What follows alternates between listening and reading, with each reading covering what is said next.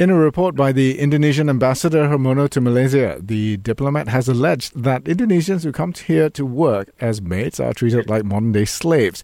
Now, in comparison, those who are employed in countries like Singapore, Hong Kong and Taiwan did not experience much mistreatment, I beg your pardon.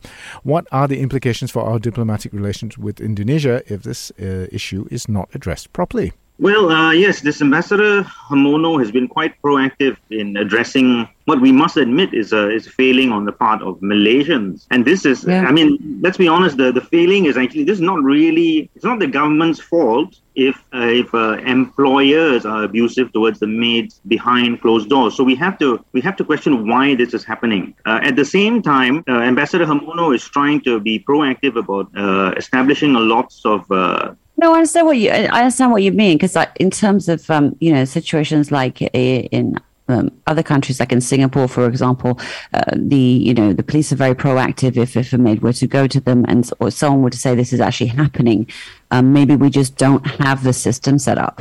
Yes, there's certain cases, for example, the death of Adelina Lisau. The person, basically there was not a conviction, and it's probably because there was some overreaching in the charges.